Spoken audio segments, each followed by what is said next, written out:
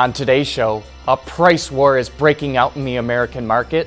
Tesla stock could hit $465 a share, and Papa John gets his classic Camaro back. All that and more coming right up on Autoline Daily.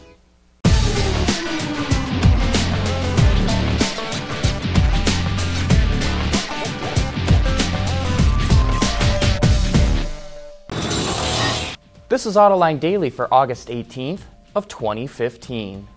Tesla stock is already trading at a staggering $254 per share, but one analyst believes that could nearly double.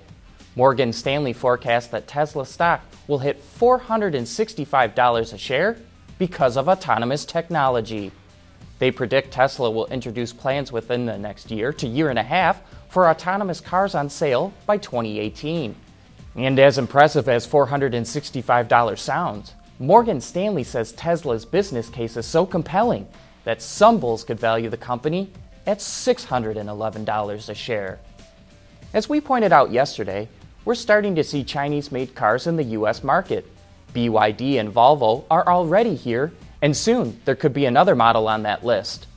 The Detroit Free Press reports that GM wants to bring the Buick Envision from China to the U.S. by the end of 2016.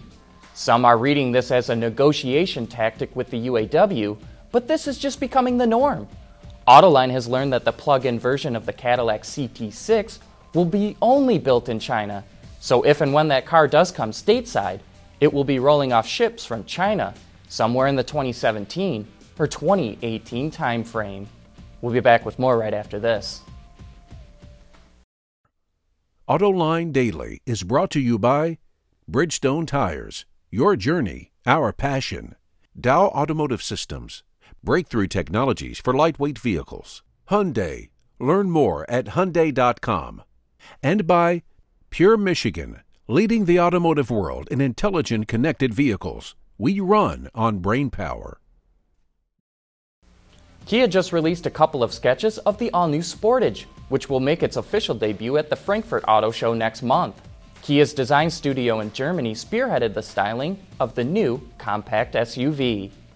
You know, the Woodward Dream Cruise is probably the greatest automotive spectacle on Earth, with over 1 million spectators and tens of thousands of classic cars. Despite celebrating its 20th anniversary, the event seems to be growing in size. The good news is that the Dream Cruise attracts people who love classic cars.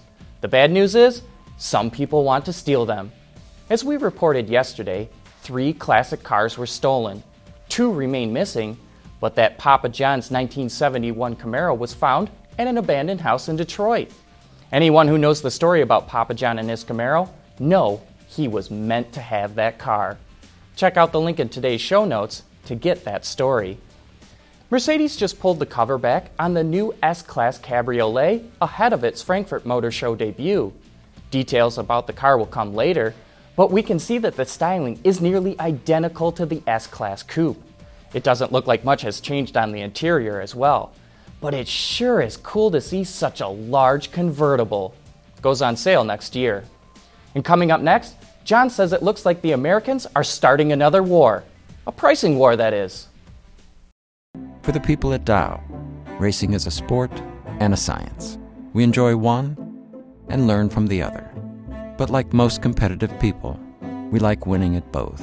This is the human element at work. Dow. In 1956, an assistant sales manager for the Ford Motor Company in the Philadelphia region got the idea to start a sales slogan that he called 56 for 56. In other words, you could get a brand new 1956 Ford for only $56 a month. Sales in the Philly area took off, and that slogan launched the career of that assistant sales manager. His name, by the way, was Lee Iacocca, and he went on to become president of Ford and later Chrysler.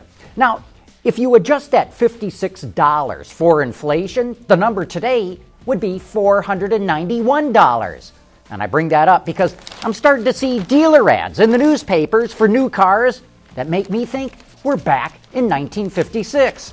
Here's a GMC Terrain for only $99 a month. Here's a Nissan Rogue for only $98 a month with zero down. and a Malibu for only $76 a month with $999 down. Now, what in the world is going on? The car companies say, oh, no. They are maintaining their pricing discipline and they can't control what their dealers do. But dealers representing all kinds of different car companies are offering unbelievably cheap leases. This is an industry-wide phenomena, and that tells me we are in the middle of a price war. Judging by the dealer ads here, FCA, Chevrolet, and Nissan seem to be the most aggressive, but I bet this pricing war goes thermonuclear before it's over. Oh, and by the way, if you adjust that $76 a month for that Malibu back to 1956 prices, it would only cost you $8.66 a month. Anyway, that wraps up today's show. Thanks for watching, and please join us again tomorrow.